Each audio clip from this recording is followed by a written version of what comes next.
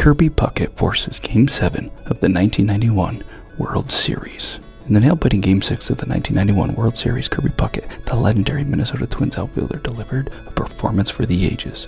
With the Atlanta Braves leading 3-2 in the series, Puckett knew the team's dreams of a championship were hanging in the balance.